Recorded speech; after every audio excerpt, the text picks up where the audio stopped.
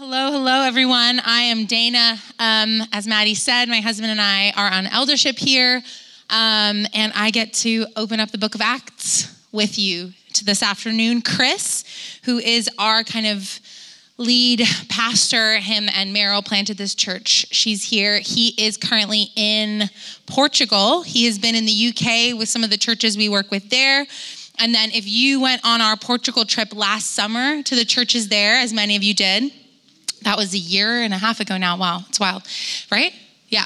Okay, so he's with the two church planners there. They're doing some training with their leaders, and so I think it finishes over the next few days. So if you'll be praying for him as he wraps up that time, and then he will be back with us next week. All right, let's dive in. Perfect, thank you. We are in Acts chapter 2. We're finishing up this week. Let me open my laptop. Tyler did most of this chapter last Sunday, and we get to kind of land it this evening. So let's read together Acts 2. We're going to start in verse 42 and end in verse 47. Here we go. They devoted themselves to the apostles' teaching and to fellowship and to the breaking of bread and to prayer. Everyone was filled with awe, and many wonders and miraculous signs were done by the apostles. All the believers were together and had everything in common. Selling their possessions and goods, they gave to anyone as he had need. Every day they continued to meet together in the temple courts. They broke bread in their homes and ate together with glad and sincere hearts, praising God and enjoying the favor of all people. And the Lord added to their number daily those who were being saved. Okay, so let's pause here for a second. Jesus came to earth, and he lived, he taught, he did many signs and wonders, and then he was crucified. And then he was resurrected, right? And after the resurrection, he spent 40 days with his followers and his disciples before his ascension to heaven, okay? Following his leaving behind after his ascension, about 120 followers or disciples, okay? 120, so much less people than are in the room right now. I think we normally set out 150, 180 chairs. So this portion of you are the followers of Jesus, okay? Now, Jesus himself wrote no letters. He left no documents behind. He didn't leave them kind of a treatise on, theology or on ecclesiology. This is how to do church. What he left, his legacy, was his disciples. It was these 120 people. And these 120 people, filled with the truth of Christ, empowered by the Holy Spirit, would categorically transform, some might say disrupt, the entire known world. Historians say that in just about 200 years, they went from 120 followers to 30 million. 30 million people in the ancient world. No phones, no letters, no in the way we understand them, no social media, no way in which information travels fast. But in just over 200 years, 30 million people came to know the name of Jesus. How did it happen? How does the truth of Jesus manifest in such a compelling way that simply by word of mouth and the testament of their lives, so many people came to know Jesus? And I would suggest that quite simply, it's these few verses we read. And they devoted themselves to the apostles' teaching, to fellowship, to the breaking of bread, and to prayer. And so this evening, what I want us to do, or this afternoon, what time is it? I want us to unpack this a little bit together. And honestly, my prayer is simple. It's that our eyes would be opened, that our hearts would be stirred, that our daily practices would be challenged and transformed by the revelation of these first believers that would become the church. Does that sound good? These 6 verses, one of the scholars I read this week said, these are perhaps the most compelling vision of Christian community that we have. 6 verses that demonstrate this incredibly vivid picture of what marked these early believers, what defined them, what held them together, what inspired them to leave behind everything that they knew, everything that they understand for the sake of Jesus. And finally, what sustained them in the face of incredible cultural opposition and horrific persecution. From the time of Jesus, they were persecuted. And yet, 30 million people came to know Jesus within just a couple generations. And so, let's unpack it together. You with me? All right.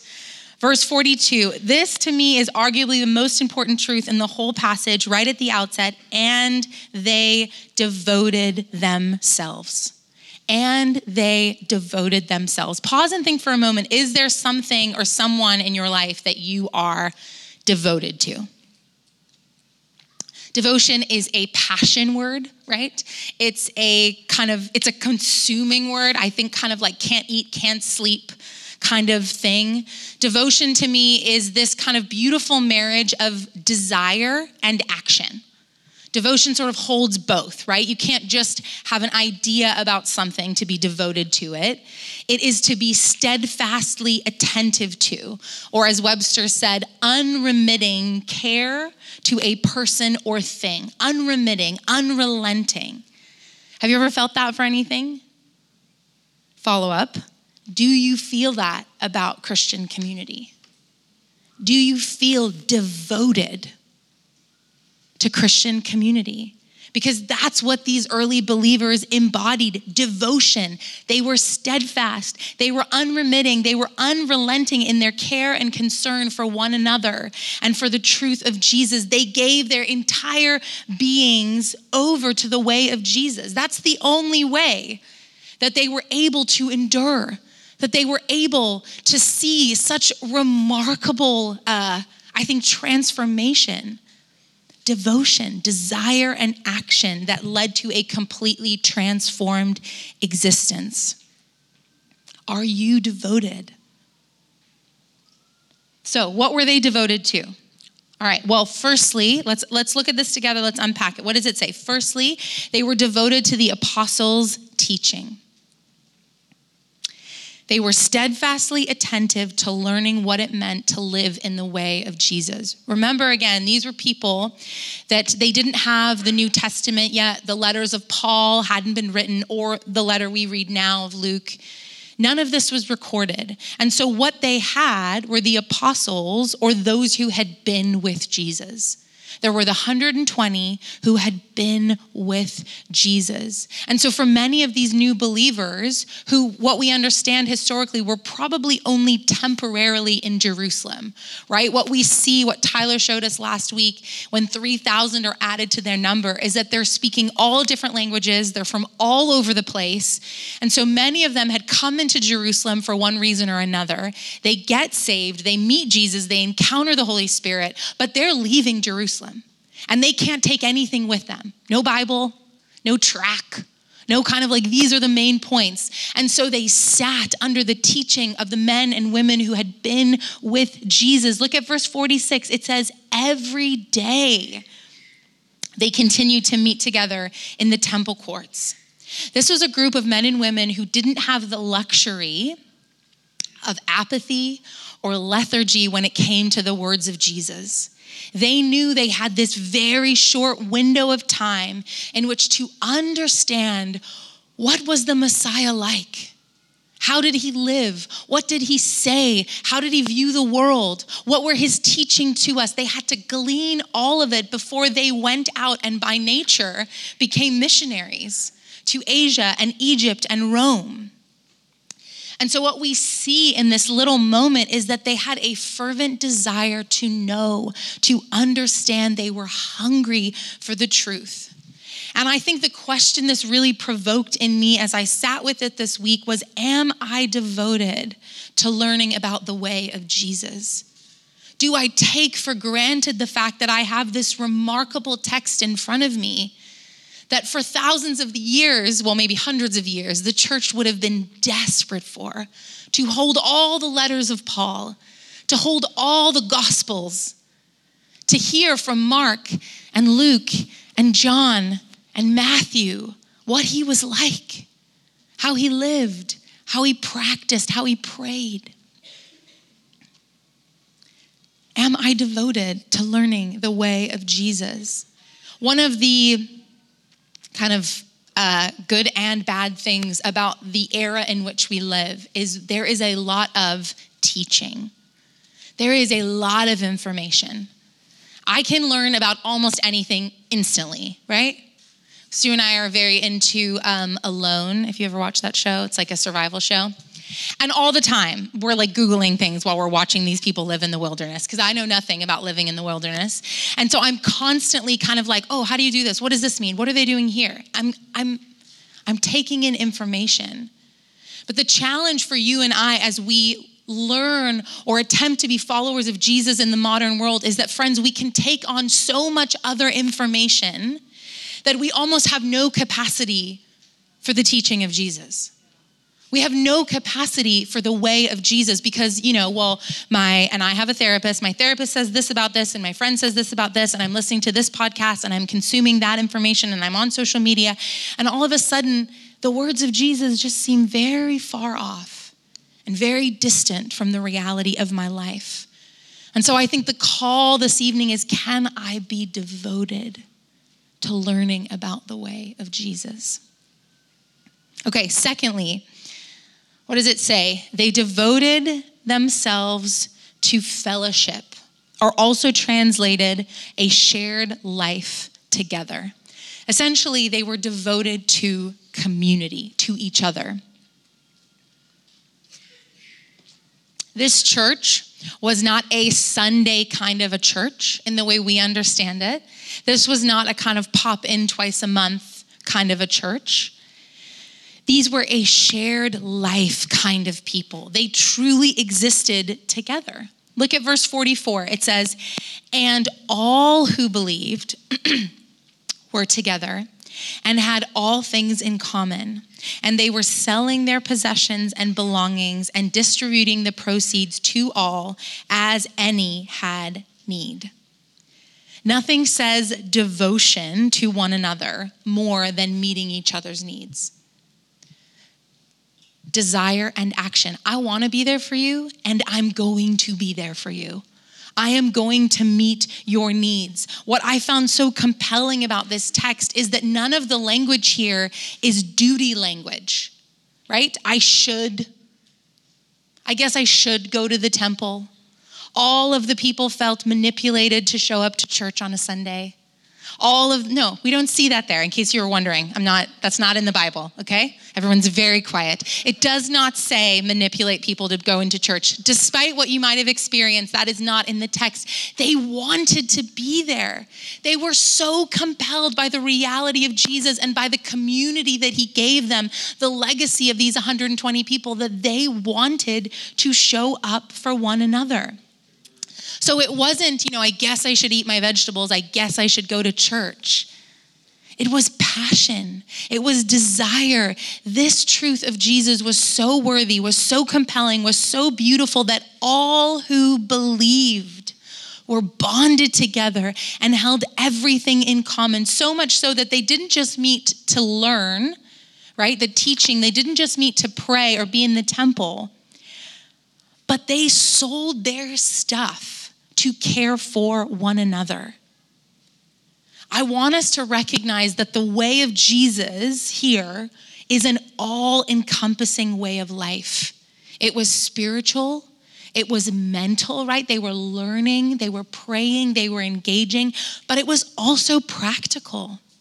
Jesus calls us to love one another, not just in the idea, not just in our words, but in the very practice of our life. This was a financial thing. They were selling their possessions. My husband and I were talking about this the other day. You read this and you're like, wow, that's so amazing. And then you're like, well, someone in my community can't meet rent. What do I do about that? What do I do? What's my responsibility according to the text? Their devotion for each other manifested in all of those ways. I felt so deeply, somewhere between challenged and excited by this when I sat with it this week, as I just let the reality seep in. How many of us grew up in church? Okay. How many of you experienced this? I'm not genuinely, the church is the bride of Christ and we do not bag on her or say bad things, okay? But what I want us to see is that for many of us, church that we grew up in did the teaching part really well. They were giving us truth. They were equipping us. But what we see in the book of Acts and what we see from those who had been with Jesus was that this is not just about belief. This was not just about knowing the right things or believing the right things. This was a holistic, together kind of reality. Jesus didn't just leave behind truth. He didn't just leave behind theology or belief. He left behind people. 120 people, and he said, with you, I will entrust the radical revelation of my salvation and my crucifixion and my resurrection. Go into all the world and share this, the way of Jesus. He left behind community.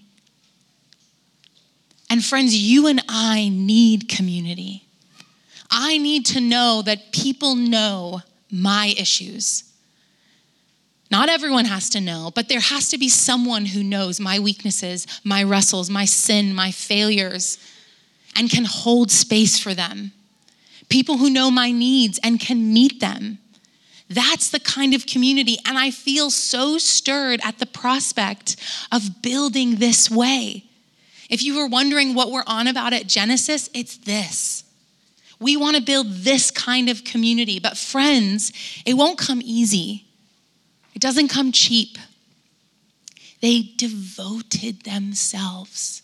They gave themselves for one another. I think his name, I put Rod, and I think that's wrong.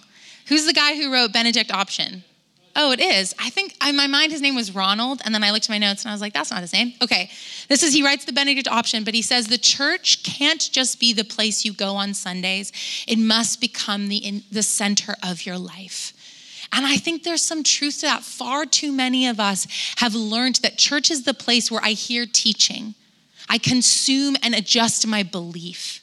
But I think we are being called to see the church as a place where we find community, where we are transformed by intimate relationships, where our needs are met, both spiritual and practical.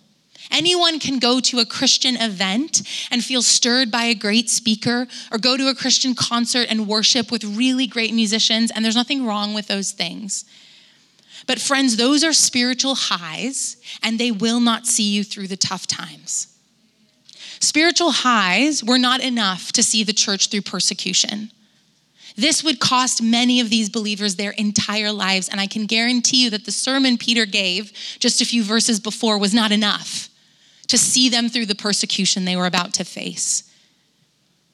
When you feel depressed and lonely, a great speaker isn't going to meet you in that place. When your family is falling apart, or when you can't make rent, or when you need someone to pick you up from the hospital, or to provide support and encouragement, or to know your sin and to call you into holiness, great speakers won't do that. Famous worship leaders can't do that. You know who will? Christian community.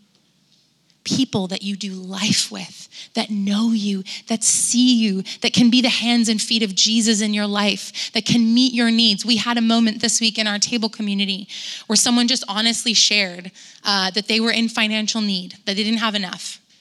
And I saw them less than 24 hours later. And by that point, someone had picked them up and taken them to buy groceries, and 3 people had given them money to pay for bills. That is Christian community. That is what it means to be the hands and feet of Jesus. We had a moment recently in the last few months where the city called us, and one of the communities we work into, which is an elderly care facility, there was a woman there that was going to get kicked out of her storage unit. And on a Tuesday night, the table communities that met said, we can cover that need. And they raised double the amount. So not only could they cover her storage unit, but they could cover her moving cost to her new care facility. That is the kingdom of God. That is Christian community, and that is what we want to build. But it requires devotion. It requires showing up. You have to be willing to give, and you have to be willing to receive. You have to be willing to see your possessions as possibly the means by which your community's needs will be met.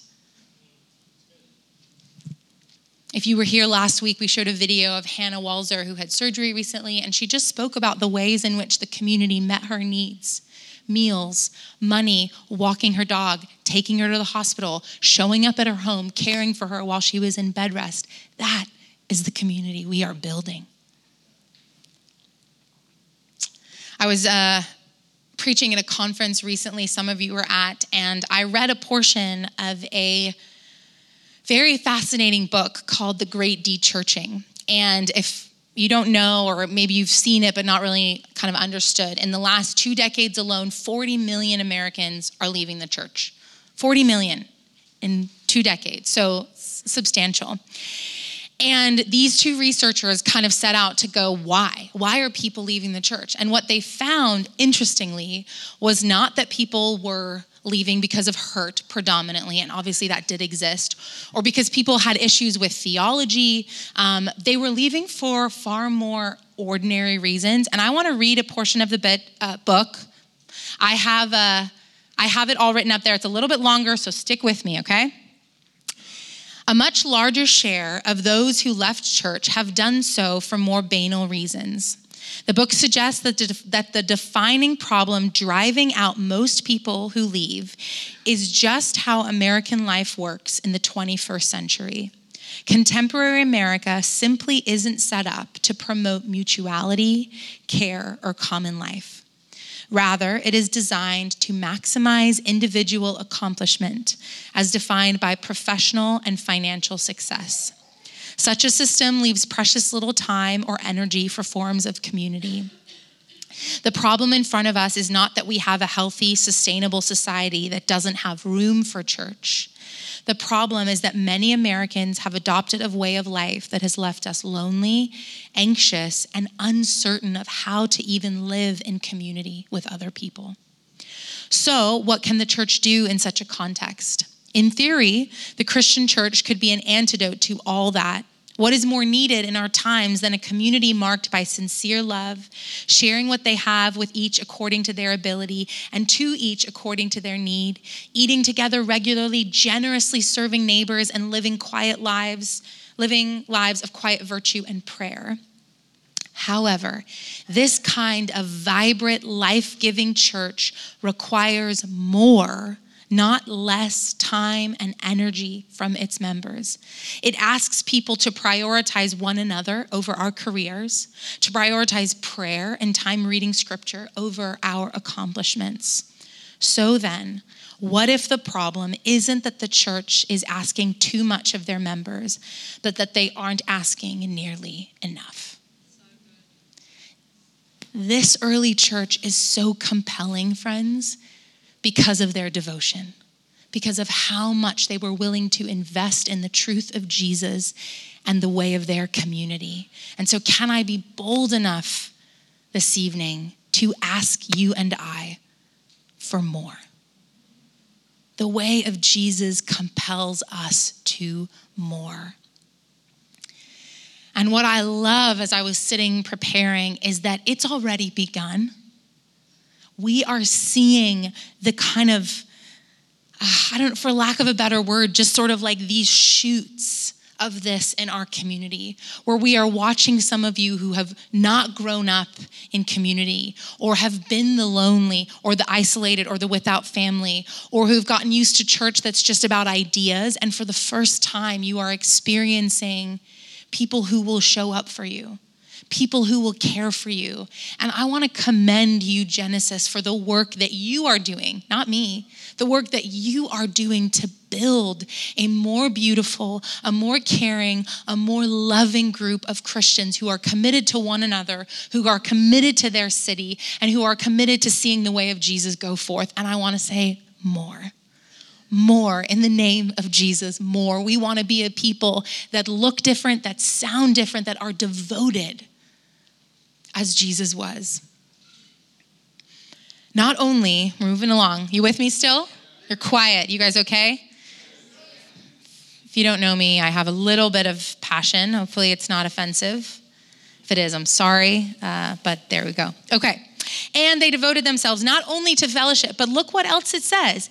And they devoted themselves to a shared meal, to the breaking of bread. If you've been around with Genesis for a long time, the table has always been central to what we do. Pre-COVID, every single week we ate a meal together. Every single week. It got a little crazy in this building and we couldn't do it as much for lots of reasons. This is not our space. Anyways, but it's the reason we have this table every single Sunday, front and center. And I can't fully explain it, but there is truly something spiritual that takes place around a table when Christ is at the center. I don't know how it works, but throughout the narrative of Scripture, eating together was a sign of God's kingdom being present. It's in Isaiah. There's a moment, I don't think I put it up there, but it says, on the mountain, the Lord of hosts will make for his people a feast. It was a sign of his provision. It was a sign of his promise. Think about Psalms 23. You prepare a table before me in the presence of my enemies. The table was both from creation itself. It was this sacred activity, both in what it symbolically represented, but also in the way it demonstrated the sustaining power that God gave to us. Food is something we need physically, right? But sharing it with others is something we need spiritually. And so this is intrinsic to the faith that we hold. Jesus, I couldn't find the quote, but I've read it somewhere where it says, Jesus did everything on his way to a meal or at a meal itself. Everything was centered around this shared experience, this shared meal. And Jesus sat at that table with all kinds of people and he broke bread. With insiders and outsiders and Jews and Gentiles and tax collectors and men and women and children and sex workers and fishermen and all kinds of people found themselves at the table of Jesus, and they were known and they were seen and they were loved. And when it says they devoted themselves to the breaking of bread, that's what they are talking about. The early church held this practice because Jesus held this practice, because it mattered to him. And so you and I, in the same way, we continue this practice. We continue this routine or rhythm of our life because Jesus invites us to. This is the power of Christ on display. I can never get over the fact that Jesus said, do this in remembrance of me. Don't teach in remembrance of me, and teaching is so good. Don't pray in remembrance of me, and we need to pray. No, break bread, sit around a table and experience the love of Christ. And as you do, do it in remembrance of me. And a shared community knows how to do this well. Shared life, shared food, shared time, shared money. And if that sounds crazy, it is crazy. Our culture and our times do not live this way. But friends, I would argue that a church that looks and lives like the culture has no business existing. If we don't live differently, if we don't operate differently, if we don't show the way of Jesus that is different from the way of everything else, then we are not what he called us to be. Devoted to one another. Finally, they were devoted to prayer. This one hit me this week. They were devoted to prayer. So they didn't have a Bible. They didn't have Spotify's top, 100 best worship songs. And many would leave Jerusalem after they had heard the news. And so they might even lose community. They might have left on their own as the only person they knew who knew Jesus. So what did they have? Prayer. They had an understanding of how to communicate and commune with God. They understood that it was so vital that they speak to him and hear him speak back. And so the early church devoted themselves to the practice and daily ritual of dedicating time to be in prayer.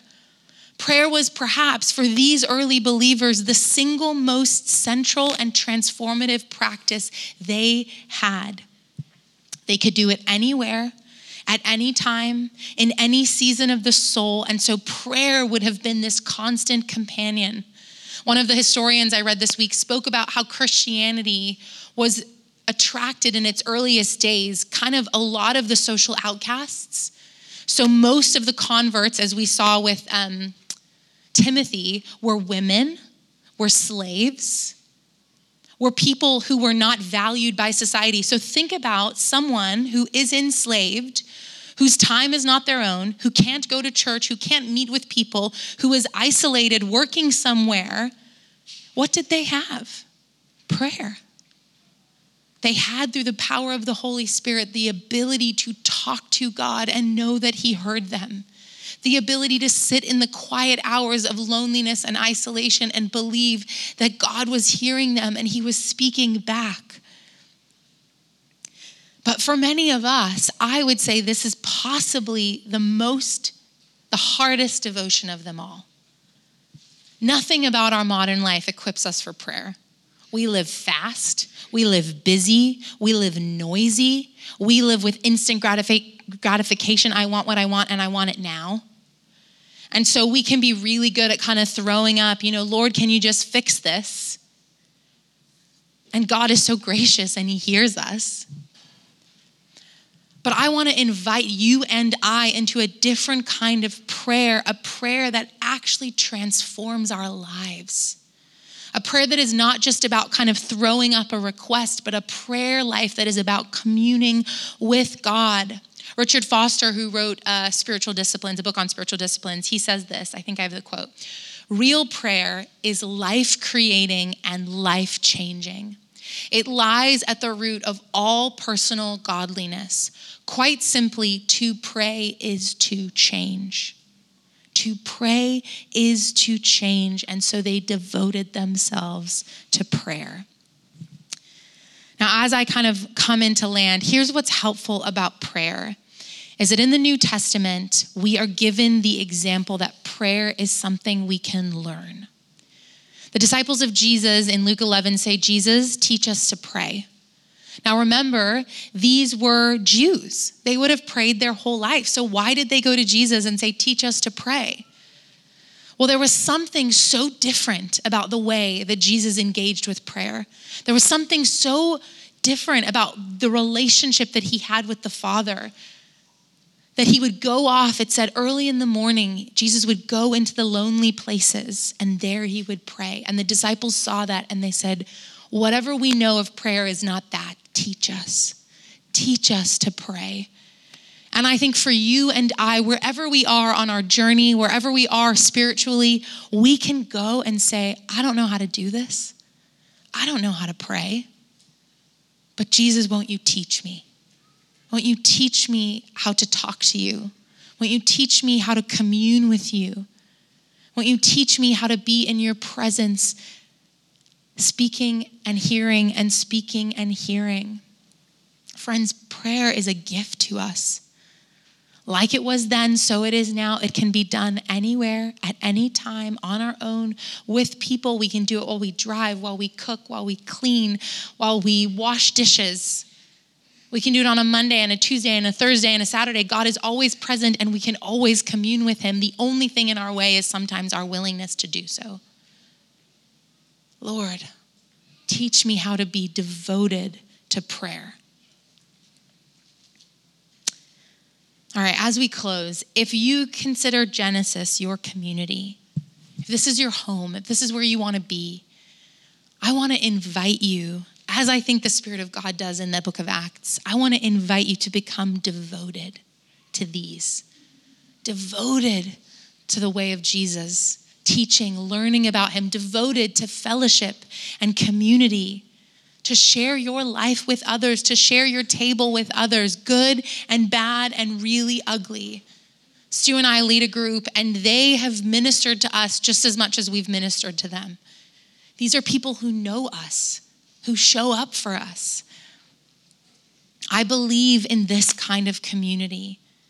And I am asking you to lean in, not because I want you to, but because it's the example that Jesus sets. Ask him to cultivate in you a holy kind of devotion.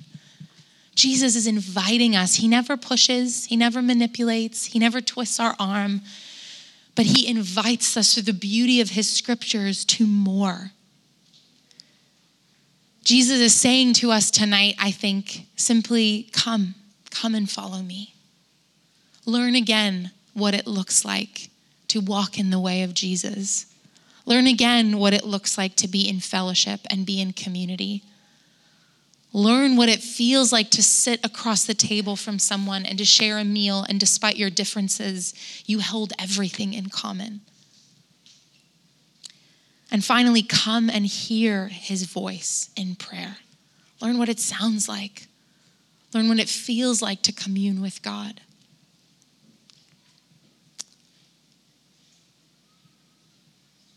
I want to invite us, or ask, if we just take a moment. I have 2 little kids, and oftentimes the message ends and we go to the table, and then all of a sudden I have there's only 2 of them. It feels like 1,000 people yelling at me.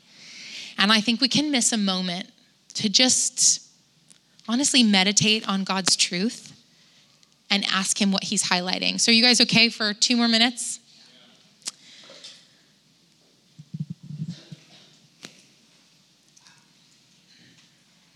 We often talk about uphill and downhill practices, the idea that some things are easier for us and some things are harder.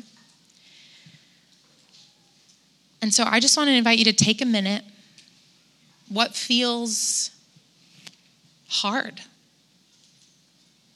Maybe you are devoted to the word, but you really struggle with community. You really struggle to let people in. Maybe you love being with people, but you have a hard time being in the scriptures. Maybe it's prayer. Maybe it's the shared meal. Maybe you don't want to be known. Maybe you don't want to be seen. But Jesus is inviting you. Come and follow me. Come and experience a life that is truly life. Come and experience a community that will meet your needs, people that will love on you and care for you and show up for you. And come and learn how to pray. So let's just take 1 minute. Just identify, where is God calling you?